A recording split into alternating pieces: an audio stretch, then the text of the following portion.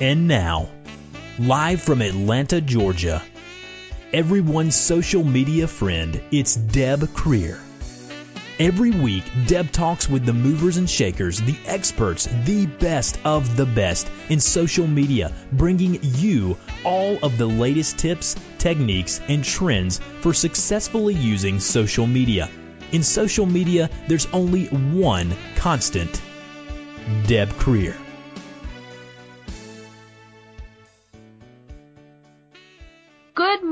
Good morning, everyone. I am Deb Creer. I'm the socialite, and I am passionate about working with professionals to show them how to use social media as a tool to promote themselves and their businesses. And we're going to have so much fun today because we have a repeat guest. This woman has so much great information. I have to bring her on several times, and we still don't get through everything. So join me in welcoming back Debra Jason. Hi there, Deb. I love that. We do have a good time, don't we? We do. And here, for people who think that social media is, not the business place to be, we have never met in person. We've only met on social media. Now, hopefully we will remedy that at some point, but we really do only know each other through social media. And so it just goes to show how you can develop very good business relationships by using Facebook, LinkedIn, Twitter, and the various other platforms. Oh, absolutely. And one of the things I love about that is when we actually do get to meet face to face, it's like we already know each other. So it takes the relationship to a whole nother level. I think it's a beautiful thing. It is. And that's a big part of what we're going to talk about today, because Debra has written a new book. And for those of you who may not have listened when we had Debra on in the past or aren't familiar with her, let me give a little bit of her background. So Debra Jason is an author, professional speaker, direct response copywriter, and multifaceted marketing mentor. A recipient of the Rocky Mountain Direct Marketing Association's Creative Person of the Year Award, she started her company, The Right Direction, in 1989. Through her inspirational presentations and consulting services, Debra encourages and empowers you to succeed in living your dream. She has been described as a heartwarming, enthusiastic, and energetic professional, and I can definitely echo that sentiment. So, again, welcome back. Well, again, thank you for inviting me back. It's a pleasure to be here.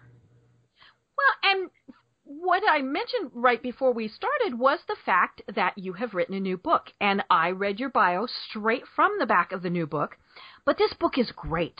It is called Millionaire Marketing on a Shoestring Budget. Now, full disclaimer here for everybody, Debra was very gracious, and she has actually quoted me in the book a couple of times, and I'm very humbled by that honor because, there are so many people that she could have reached out to.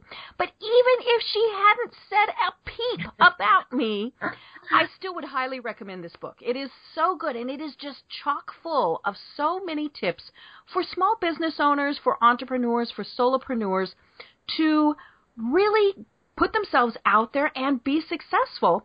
But let's take a step back, Debra. Why did you decide to write this book? Well, let's see. The book, actually, Millionaire Marketing on a Shoestring Budget, is still a presentation that I've been doing for many, many years. It probably started back after 9/11, when people started getting frightened and cutting back on their budgets. And to me, when the economy slumps, it's one of those times that you should keep a presence and you can still make an impact on people. And what I started to do is offer advice to my clients about how to market themselves cost effectively so that they didn't fade away during that time, that they kept out there and had top of mind awareness. So out of that came a presentation I started to do called Millionaire Marketing on a Shoestring Budget. And it was probably 2 years ago that I was at an event and someone said, that's a great title for a book. It might have even been Joel Comm who said that. And I spoke with, bless his heart, David Hancock, who owns Morgan James Publishing, 2 years ago about turning it into a book. And then I didn't do anything. And I did run into another colleague about a little over a year ago. And it just seemed like the time was right. There were certain signs that came up that led me to say, you know what, it's time to make it a book. And once I made that decision, I sat myself down and wrote this book. Great. And it's great because the subtitle of the book is How to Attract a Steady Stream of Happy Clients, Make More Money, and Live Your Dream. And that's a very important part for you, that last part, that live your dream.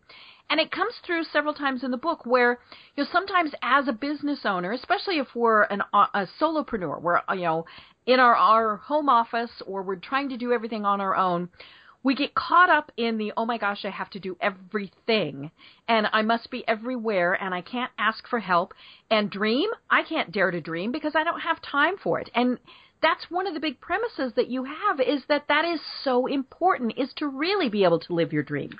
Well, I believe in my heart that most people go into business for themselves, especially solo and entrepreneurs, because they want to live a certain lifestyle. And that's a freedom-based lifestyle that gives them, the fun and the flexibility to do what they love with the people that they love doing it with. So, when people see the book, it's really not about a get-rich-quick scheme to be a millionaire.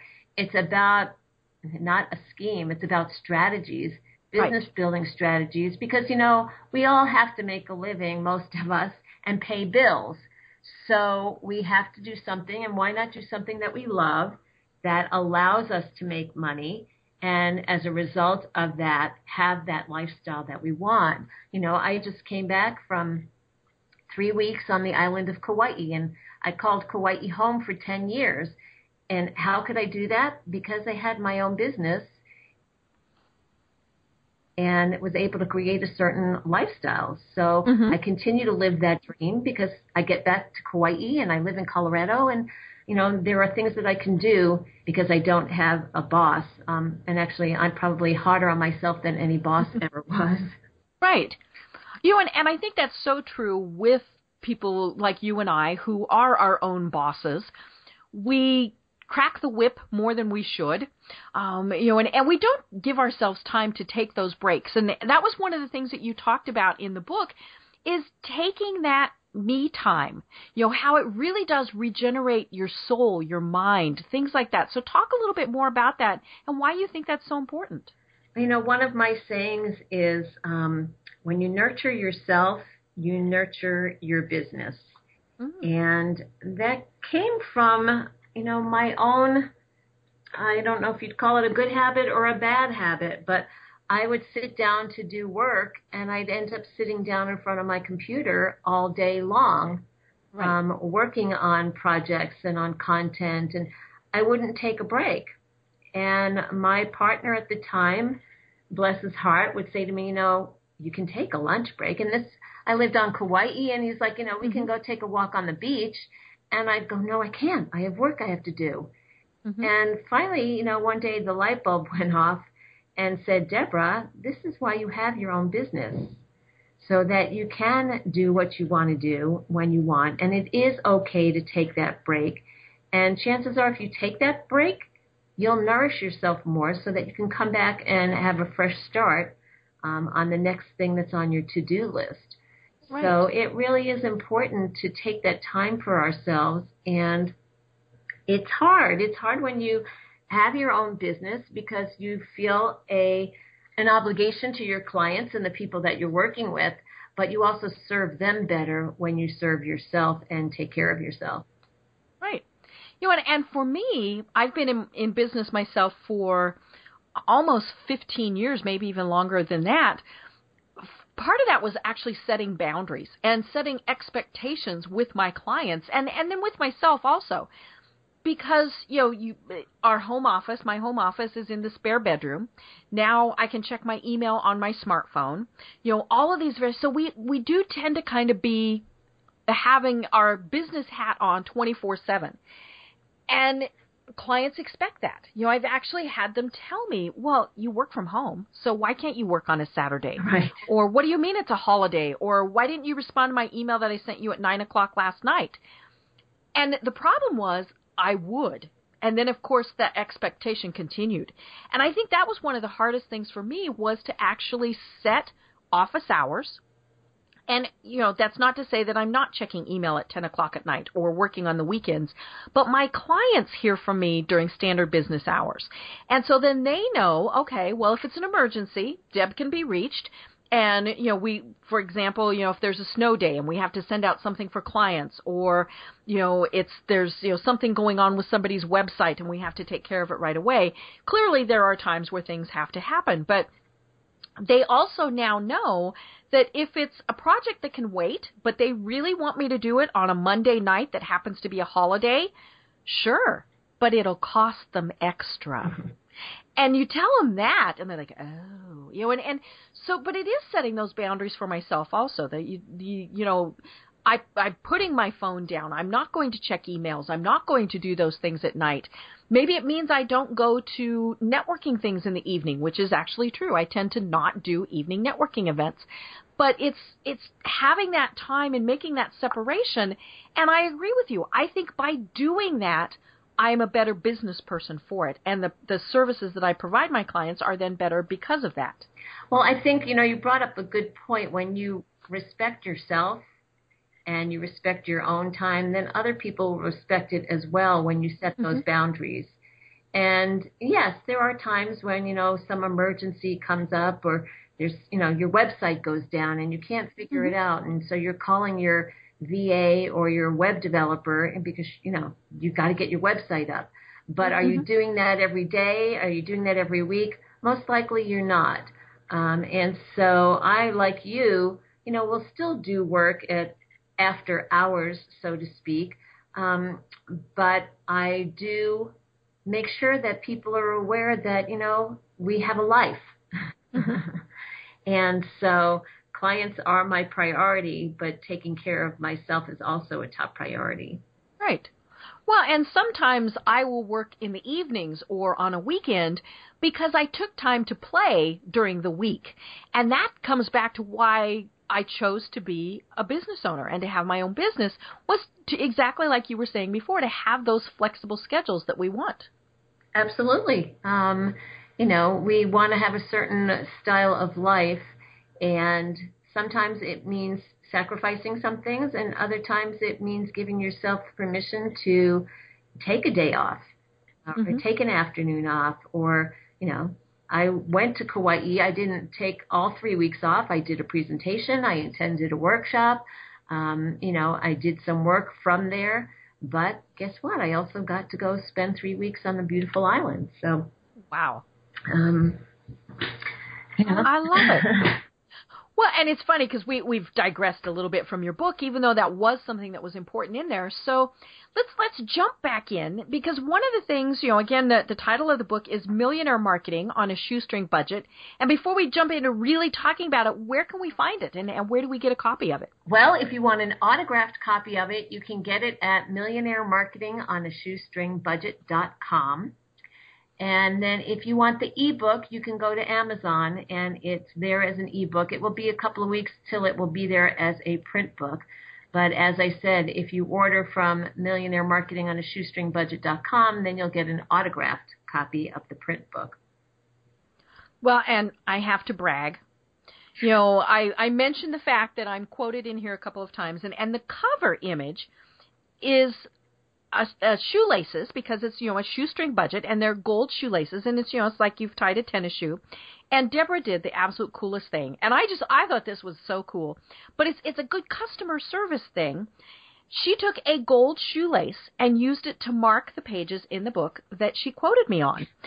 And the reason I want to mention that is because, and this is something that has always impressed me about you, Debra, and you bring it up in the book too, is using those two little words that we frequently forget, and it's called thank you.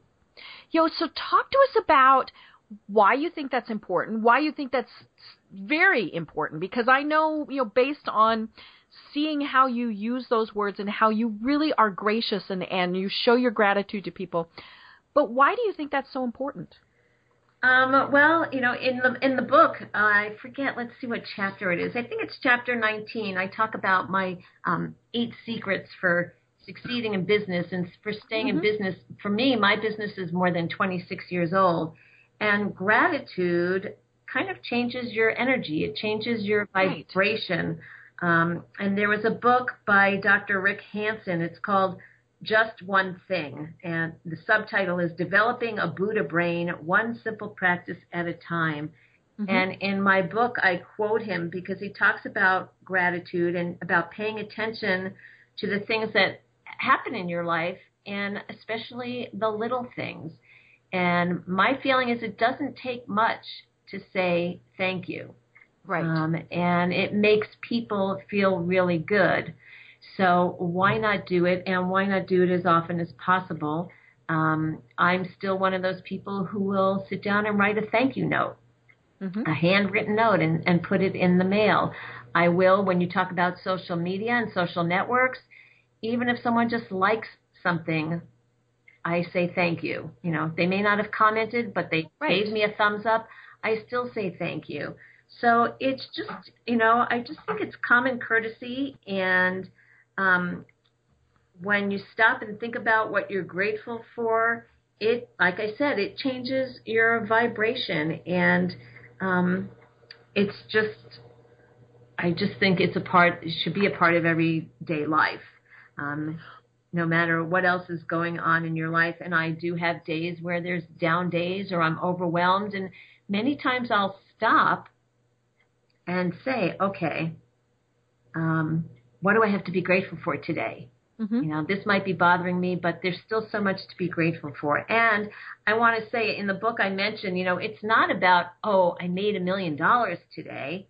It can be something simple, like you took a walk and you saw beautiful flowers. You just mentioned earlier, you know, that you saw trees were budding in your neighborhood. So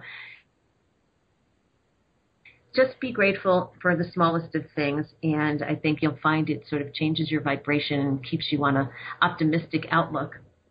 Right. You know, and we do get caught up in the gloom and doom, you know, especially working by ourselves, because there's nobody to share, you know, your good and your bad with. And it does kind of tend to be the why isn't this happening, or why did this happen to me, or, you know, all of the bad things. And that's what I love that you point out in the book is it really can be something just as simple as, you know, I saw a pretty flower today, or I read a neat poem, or, you know, things that start uplifting your soul. And when you start having the little things, then the bigger things will come, you know, and it still might not be, I made $1 million today. Now, for everybody out there, we all hope that, but, you know, maybe for somebody it's, I made $10 today. You know, I didn't lose $10 today. Could be something also, you know, but it is about that gratitude. But it's funny, you mentioned the fact that you say thank you and you acknowledge when somebody clicks the thumbs up button on Google Plus or like on Facebook or LinkedIn and, you know, retweets, things like that. When I give my classes, I actually now use you as an example because I tell people that you do that. And I get this unanimous from everybody because they all think, oh my gosh, that takes so much time and I already need 25 hours in my day and it doesn't work. But I tell them no. You know, it's something that is so simple that going in and doing it and having, you know, I'm guessing that you kind of have, you know, a set time when you go in. So it's not that you're sitting and looking at your computer 24 hours a day. Oh, I must respond to that like button. But, you know, it is something, but I've also seen when you do that, the interactions that follow. And to me, that's what's more important than just saying the thank you and acknowledging them. It's when they comment further. Well, yeah, that's a beautiful part of it. And, you know, I don't do it with that expectation. When someone, and for those people who say to you, oh, my God, it takes too much time. Yes, you know, I focus on usually first thing in the morning before I start my work day and then later in the evening. Occasionally, you know, I do go back there during the day if I want to take a break from something. But it's not that time consuming to just say thank you. You don't have to write. You don't have to write a whole diatribe. You just say thank you for the thumbs up. And yes, I do find that many times people then respond back. And they don't have to write a long thing. You know, they'll just say, "Oh, you're welcome, Debra. I love seeing what you post when you post here." Or somebody once said to me, you know, I do a daily morning image on Facebook, and it always says good morning and, you know, have a heartwarming day. And when somebody likes it, I just put good morning, Deb. And 9 times out of 10, that person comes back and says, "Hey, morning back at you. Have a great day." That doesn't take a whole lot of time. Right. And it creates that engagement. And one of the things that I talk about in the book, and I talk about when I speak, you know, professionally, is marketing is all about building relationships. Right. And social networking, as you and I have discussed, is about being social. So, you know, take that extra moment, and it really is just a moment to say thank you. Well, and it's funny because when somebody doesn't take that time, a lot of times we feel a little slighted.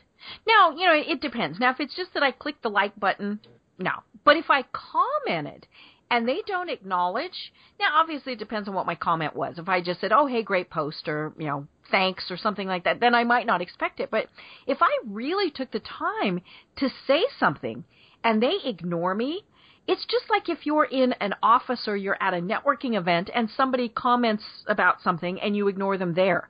You know, the same things and the same rules apply. We get hurt feelings. We get miffed. We might get angry, you know, and or worse, we might say, "I'm never going to work with that person." You know, some things like that. So that's where this, to me, really is a very important step to take. Well, you know, like we've been talking about, it's pretty simple. I don't worry too much when people don't respond back. Well, we're busy. You know, because, yeah. So, you know, and there are times I think people have gotten like into this back and forth conversation. And there's a LinkedIn group I think of in particular where, you know, I posted a discussion and there was a lot of engagement, but then 2 people in particular started to like argue with each other. Oh, dear. You know, and at that point, you know, I stepped in as a moderator and said, you know, thank you for sharing your point of view. I think it's time that you both take this offline to discuss it. But just keeping in mind that it's about engagement and connecting and having conversations, I think, you know, will keep people focused on moving forward and feeling less overwhelmed by it. And that's one of the chapters in the book is about the overwhelming feeling people get with social media. And, you know, my response to them is you don't have to do it all. Right. You know, take the ones that either you enjoy doing and where you think your people are hanging out. I didn't do Facebook as much when I first started Facebook, but I found that that's where a lot of engagement takes place. And so I end up spending more time there and on LinkedIn and probably Twitter next, you know, and then I get Google Plus and Pinterest.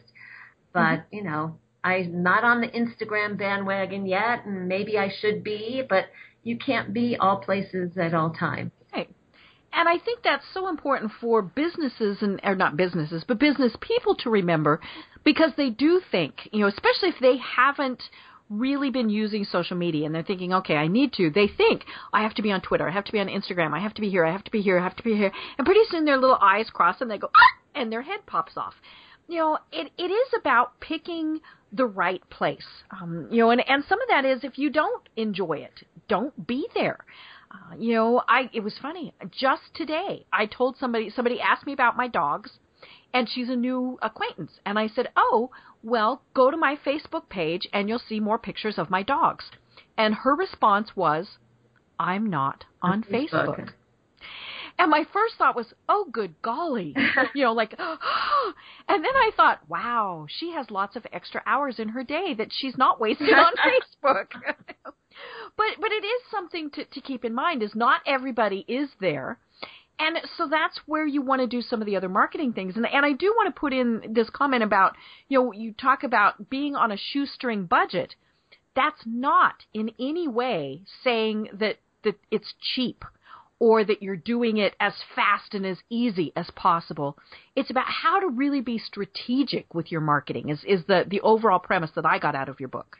Yeah, you know, and it's even people, a lot of people go, oh, well, you know, this is meant for people that don't have a lot of money. Well, you know what? Even millionaires are smart and savvy about how they budget, Right. and how they market things. And even big companies take time to use their dollars cost effectively. So it applies to everybody that, hey, I can be the little guy or I can be the big guy, but I still need to know how to get exposure without blowing my budget, and use it cost effectively. So, Right. it does apply to everybody. Well, and at the start of the book, or actually it's chapter 3, you talk about the fact that there are 2 vital keys to successful marketing, and that's knowing your product and knowing your market. So let's talk a little bit more about what those mean, because I think that's where so many business people trip up, is they don't exactly know their product, and then more importantly, they don't know their market. So what are the steps that you have to really help a business owner focus on that? Well, I have questions that I ask people. And many years ago when I first started my business, I sat down with a gentleman who was one of my first clients. And when I started to ask him these questions, he looked at me and said, Debra, if I knew the answers to those questions, I wouldn't need you to write this brochure. And he wasn't laughing, but, we're not mind readers. And so it's surprising, and it's not easy. Sometimes the hardest thing to talk about is yourself. So when someone says to you, tell me about your service and what you do, you have to sort of take some time to think about it, even when you've been doing it for 15 or 20 years. So when you think about your product, here's some questions you can think about is, do you have a physical product? It may be something, what is it made of? Is it made of silk because it's a silk dress? But maybe you don't have a physical product. Like people say, well, I have a webinar. Well, maybe in that webinar you offer CDs or free reports. So think about, is there something physically? Then think about the function. And by the function, I mean, what's the problem that your product solves? And when I refer to product in this call, it means your program, your service. But just to make it easy, we'll use that word. So what is the problem that it solves for people? What's it going to do for me? It's that famous WIIFM, me being your prospect. And what are the benefits? Right. What's the problem that you solve for those people? Because that's what people are looking for is, I have this challenge and you have a product that solves it for me. So think about that. And then when we talk about your market, who's your market? I just caught myself saying to you, well, my book is for everyone. Well, when you speak to everyone, you sort of speak to no one. Right. It's best to really hone in on who is it. And it's not just the demographics. I mean, demographics are important. There's, the age and the career and the income and the education. But think about lifestyle. And when you think about lifestyle, think about what are those challenges that your customer or your prospect is facing every day, that frustrates them or confuses them, or, what is it that you can then offer them that says, here's how I can help. And you want to resonate with your audience. So if you understand, if you put yourself in their shoes, then you can speak to them in such a way that your message resonates with them instead of repels them. So really take some time and ask yourself questions about who is my audience, who's my ideal client, and what motivates them. What motivates them to make a purchase, or do they even have a history of investing in solutions to help solve their problems? I like to do a creative visualization when I do this live with people, and I ask people to close their eyes and imagine themselves at a coffee shop or at a tea house, whichever they prefer. And while they're online, the person in front of them is talking to the person behind the counter and talking about all the problems they had during the day and all the challenges they faced. And you're listening to that person and you're thinking, I have a solution. I have something that would help this person in front of me. So take a moment online while you're listening and standing online and imagine yourself having a conversation with that person. Right. And, then when you're done with the visualization, stop and write everything down that you can remember, because then you'll have some great copy points that you can use to help you identify your market and what you can say to them. Right. Well, and the cool thing about your book, excuse me, is that you have space at the end of every chapter to make notes and to take those things. And it is something that we all get caught up in, is we want to sell our product or our service to everyone.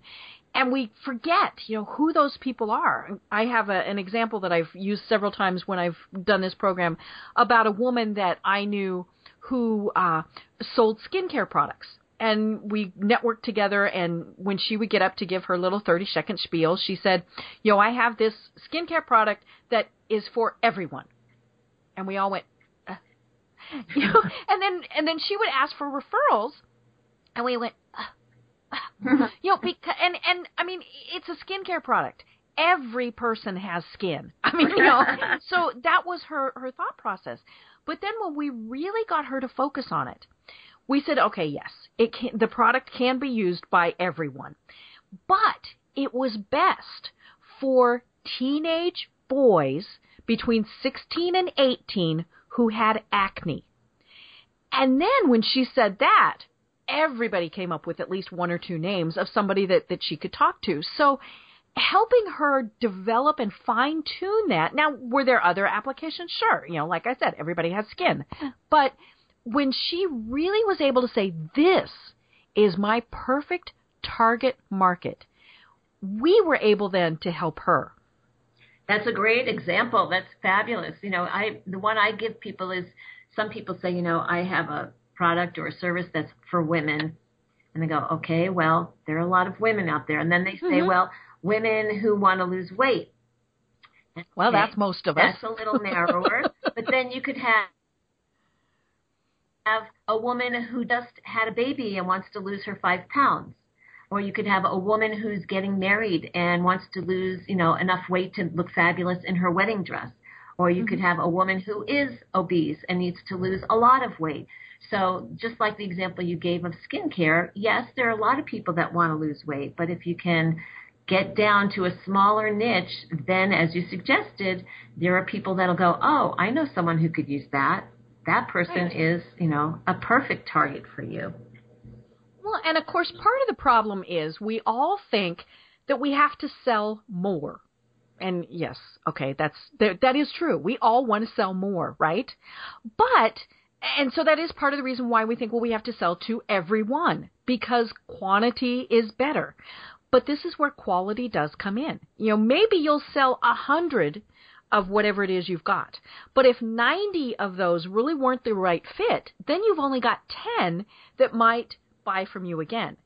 But if you fine-tuned your audience and had it to, say, 20 people, and they were the right 20 people, so they're going to reorder your product, and they're going to tell their friends who are like them, that's where that kind of builds. And it really starts going from there.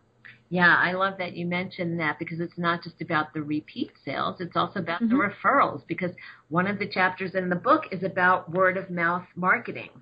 And the best advertising that you can get, or the best marketing that you can get, is word of mouth. The statistics say that, 90% of people trust recommendations from their friends more than they trust advertising. And, Amazon's a great example of that, because many people write reviews, and people look at the reviews before they make a purchase. So, absolutely, when you want to have the repeat business, but you want to also have the referrals and the word of mouth. Right. Well, and it's funny because, say it's a book on Amazon, say it's your book on Amazon. I might not know the vast majority of people who have put comments. But the fact that they took the time to do it, I'm going to believe them more than the spiel that Amazon or that you or that a marketing person or somebody else might put in there. There's that whole kind of third-party, unbiased type of thing. We don't have to know them to believe them and to trust them. Well, I call it the KLT factor, know, like, and trust. And when you interview Joel, I don't know if he mentioned this, but Joel has a fourth step he adds in there. And I believe I mentioned it in the book as well. It's know me, like me, trust me, pay me. So when you build up that know, like, and trust, you know, we talked about it, I think, a little bit earlier about, you know, it's not just going in and saying, buy me, buy me, buy me. It's about building a relationship. And then when you've had that relationship, then people, when the time comes, when the need is there, they'll go, oh, yeah, I remember Deb. You know, she provided all this value for me. I really like her, and I think I'll give her a call. And one of the things I talk about early on in the book is about networking and joining organizations like a Chamber of Commerce or for me it was the Rocky Mountain Direct Marketing Association, but not just joining them. It's about getting involved in them. So many people say, well, I paid my dues and they've done nothing for me. Well, it's not about just paying your dues. Serve on a committee, get on the board of directors, because what you'll find, and I have found, is when that phone rings, sometimes the person on the other end is not someone I know. It's someone who says to me, oh, Deb Creer suggested I contact you. And maybe I never wrote one word for you. Maybe I've never been your copywriter, but we sat on a committee together, and you got to know me, like me, and trust me.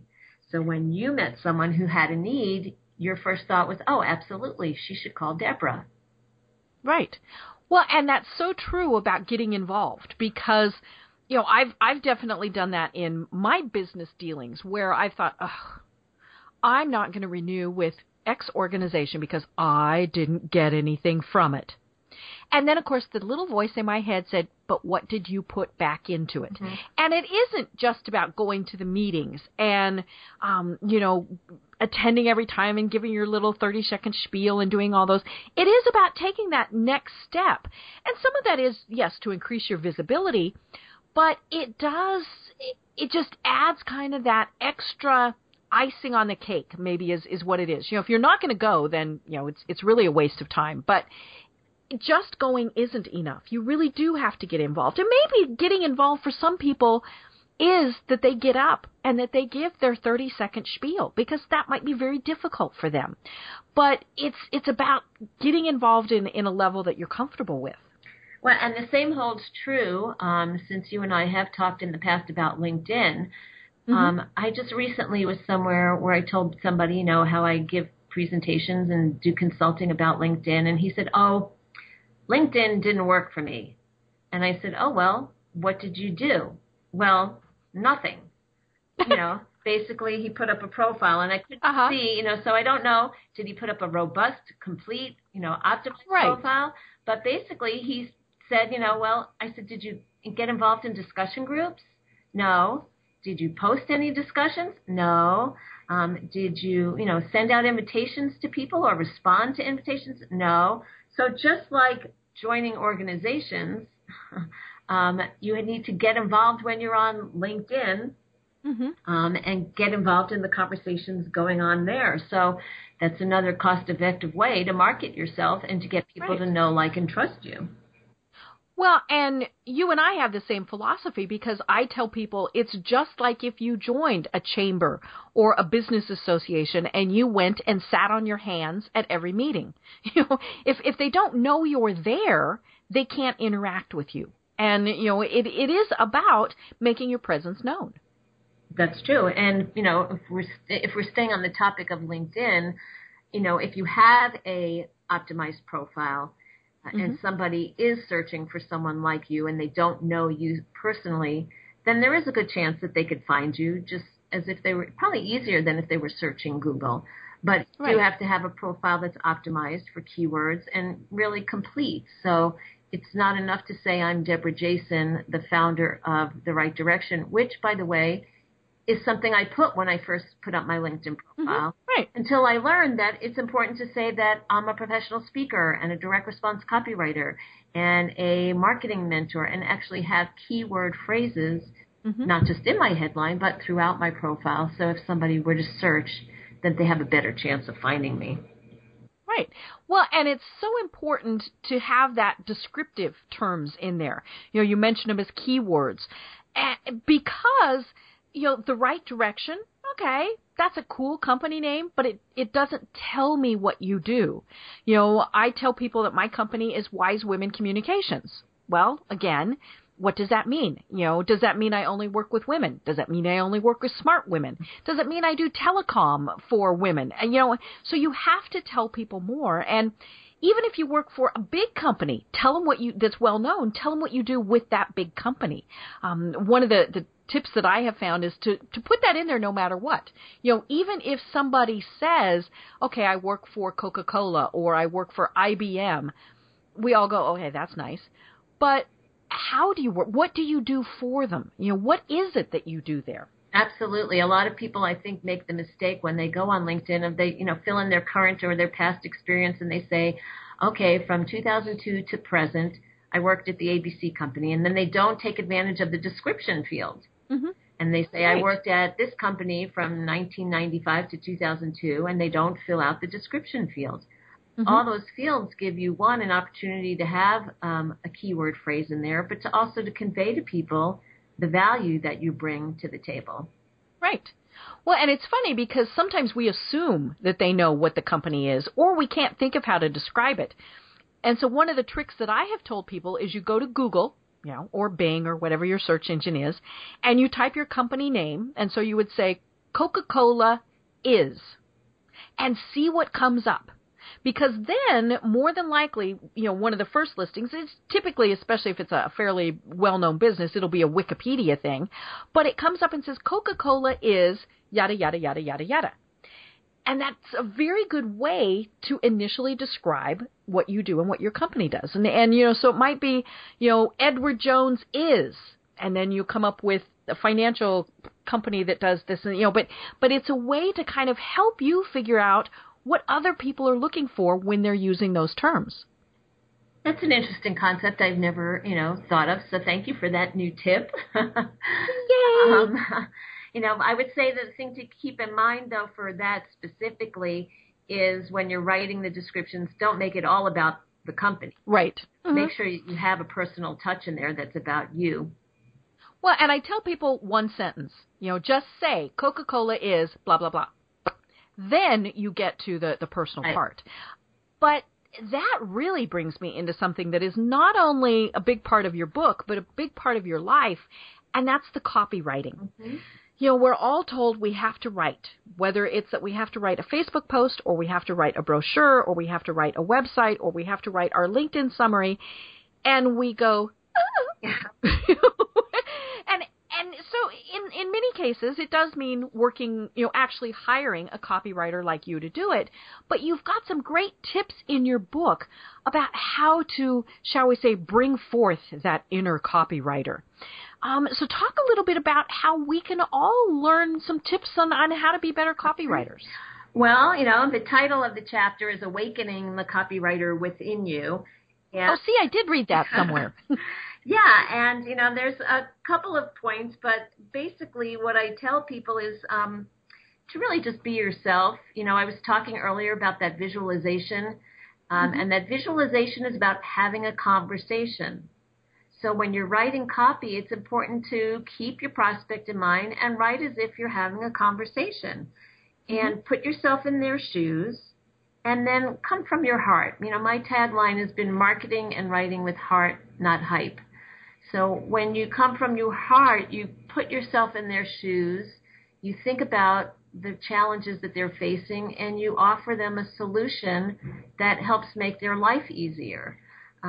So think about conversations and think about keeping it simple. I tell people when I teach, I have a home study program. It's called Magnetic Copywriting, 21 Days to Creating Killer Copy That Converts. And it's recordings and it's templates. And I tell people to just write. The very first draft, sit down and just write, whether it's by hand or on a keyboard. And don't censor it, because you can always go back and then fine-tune it. And you know what?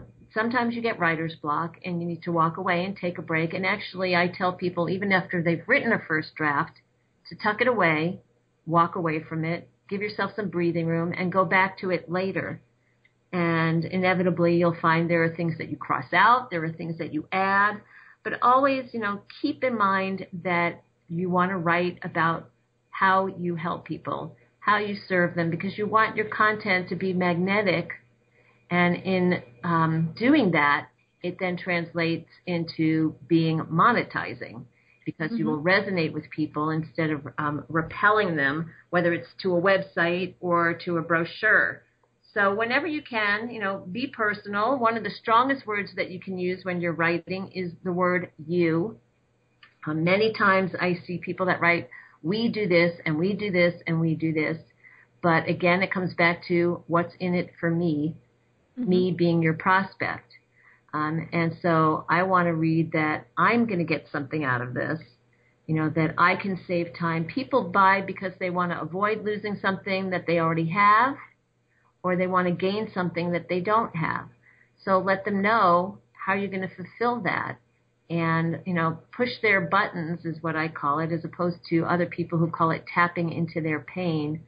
If you push their buttons, then they're busy reading your content, and while they're reading it, they're going, yes, that's me.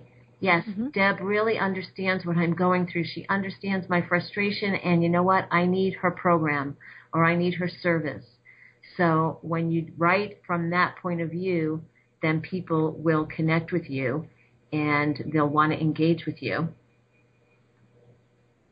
Well, and it's so important because, we've all seen examples of the I can do, we can do, and you're like, right, whatever, you just want to get money from me. And I think that really is what comes across so many times is you don't care about me, you just want my money. So, how can it be rewritten to really say, okay, it would be great if you buy this product because then I get to go on vacation, and turn that around to say, I can help you with this and maybe free up some time so you can go on vacation. And that just, it is something that it takes practice because we're thinking about our product, our service. And so we get into the I and we forget to use the word you. Absolutely. And like I said, it just takes sitting down and, well, actually one of the things that I do is have people convert features into benefits. And this might be a good place to talk about it. Right. Where you say, it's called the pencil test. And the pencil test is writing down the features of a pencil. So a pencil has an eraser. But then you do the next step, which is what's the benefit of the eraser? Well, the eraser makes it easy to write stress-free because I know I can put something on paper, and if I make a mistake, I can erase it and start all over again. But then when I'm doing this at a live program, I have people in groups, and I tell them to go beyond the obvious benefits. Right. So what's another benefit of a pencil? Well, what comes up for the eraser is if you wear earrings and you lose the back of your earring, you can use the eraser as a temporary earring back. So that's sort of the idea of brainstorming and being creative. And so if you're struggling and you feel like you're saying, we do this and we do this and we do this, sit down and look at how can I turn that around so it says you get the benefit of this, this, and this. You will discover how to write killer copy in 21 days when you listen to these recordings, as opposed to we help you get your copywriting done. Well, that's nice. There's a lot of people who help you get with copywriting done, but you'll gain the benefits of being able to make more sales and attract more clients and have the lifestyle you dreamed of. So think about it and then see how you can convert what you said so that it's focused on your reader instead of focused on you. Right. Well, one of the things that you just brought up is something that I actually struggle with. I know. Hard to believe. And that's headlines. It really is. I have trouble with headlines. So how to really catch someone's attention, how to, and I know that the headline is the most important thing. And, your book is, Millionaire Marketing on a Shoestring Budget. There's so many things in that catch someone's attention. Millionaire. Hello. We all want to be a millionaire. Marketing. Okay. We all have to do marketing. Shoestring budget. Okay. I don't have $1 million to spend to make $1 million. And so, there's all of those things. You could have just as easily said how to do your own marketing. And we went, okay. So, walk us through how to really craft a great headline. Well, when you read the book, there's chapter 18 that says, "Do your headlines go ka-ching?" And in that, or ka-thunk. Well, ka-ching, actually, if I can find it, hold on one second here. You want it to go like this. You have one of Joel's ka-ching buttons. No, we have good old Joel's ka-ching button. And in the book, I talk about 12 pointers for creating a rock-solid headline that grabs attention. So I don't know if we have time to go through all 12, but I'll give you a few of them. Let's do a couple. One of them, and one of my favorites, is ask a question in the headline. So one of the questions I asked when I was writing about a supplement was, with 1 in 2 people getting osteoarthritis in their lifetime, can you afford to ignore your joints? There's another one that came from Psychology Today, which was, do you close the bathroom door even when you're the only one home? So think about if there's a question that comes to mind for you. Mm-hmm. Another tip is to use words such as introducing or announcing or now available. So you could have announcing 10 remarkable ways to stay in shape without exercising daily. Or now available, a new report reveals 3 ways to find lasting love after you've kissed your ex goodbye. So those are 2 ways. Let me see which one. Here's a good one. Use a number in your headline. Right. Because it's really specific, and people respond to that because they go, oh, okay, I'm going to get 5 reasons why using numbers in my headlines work. Mm-hmm. Or I'm going to get 4 tips for losing weight without feeling starved for my favorite foods. And one thing I will say is, promise something wonderful, but do not lie. Right. And that goes for not over-promising either. Yes, because what will happen is you'll lose more customers than you gain, because if you don't deliver on your promise, remember that bad news travels fast. Mm-hmm. And so there's a headline that comes up that says, 10 legitimate ways to make a quick buck. Well, that sounds almost too good to be true. So you better make sure that if you use that headline that you deliver 10 ways that are sincere and honest ways mm-hmm. that your prospects can take advantage of, so that you deliver on your promise. Well, and I've seen people who have said, well, I'll explain the limitations or things like that in the copy. I mean, we've all seen it, for example, on, we've mentioned several times weight loss. We've seen the television commercials where the person lost 159 pounds, and then in tiny little print, it says, not usual results, or results may vary, or something like that. You know what? I don't care about that. I saw, oh my gosh, lose 159 pounds.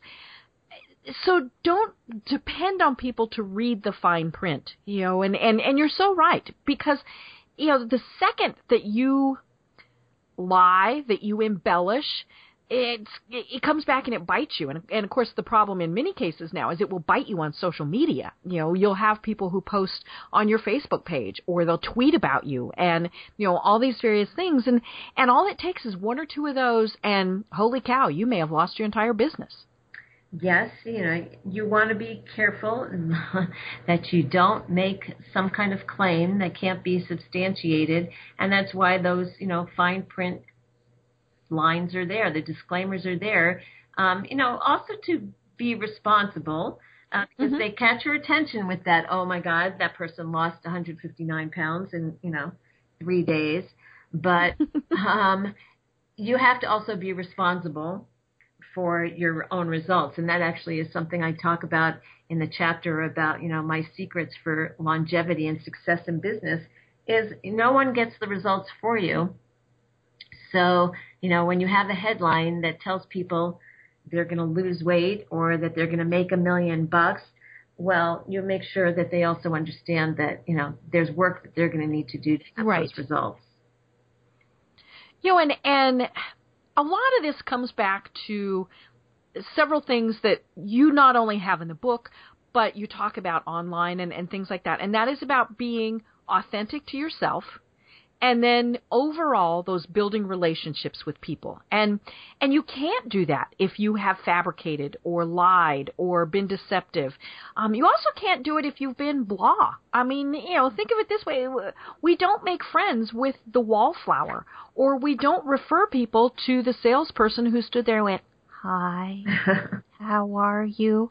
We refer to that person who is vivacious, and obviously it depends on what your product and your service is. I mean, there are various levels of all of this, but it is about putting yourself out there. And, we've seen examples of people who maybe have overshared on social media. And I tell people, there's no rules. If you want to post that, you hate a certain political candidate or you root for a certain school or, all those various things, that's okay. You can put that on your Facebook page, but be aware of the fact that you could have ramifications because of it. I don't ever want anybody to think, oh, I have to hide and I can't be myself. But it is about being authentic and building those relationships. Absolutely. I think, we've talked about that a couple of times already. And some people are even saying, that word authentic is starting to be overused.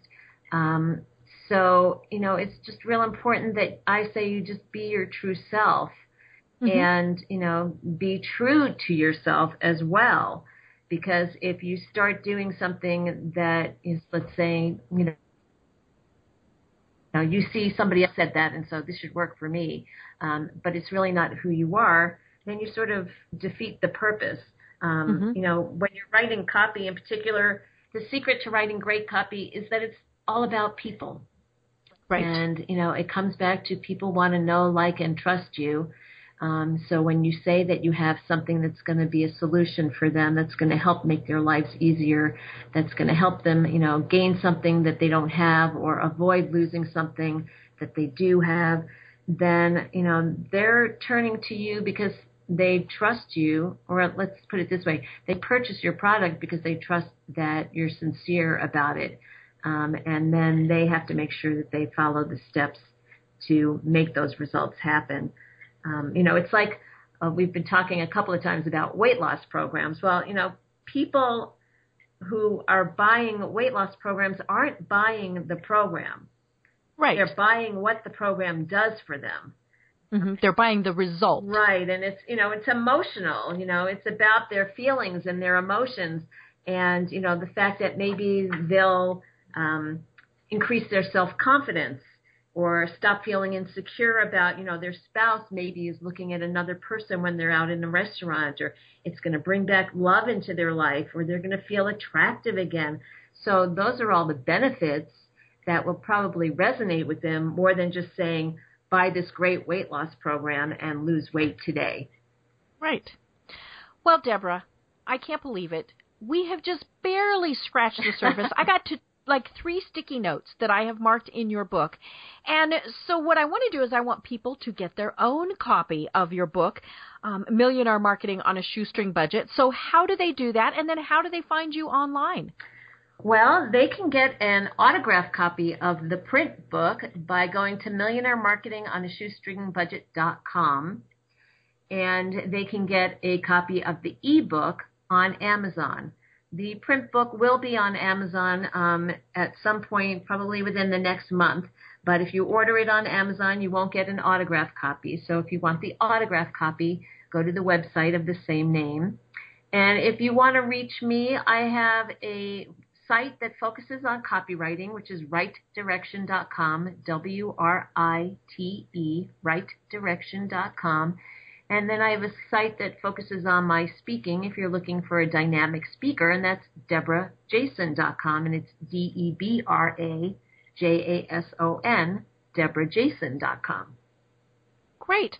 Well, again, thank you so much. And like I said, we'll just have to have you on again because we didn't cover everything we need to cover. I so think we I will should have get you an on Oscar again for being on your show.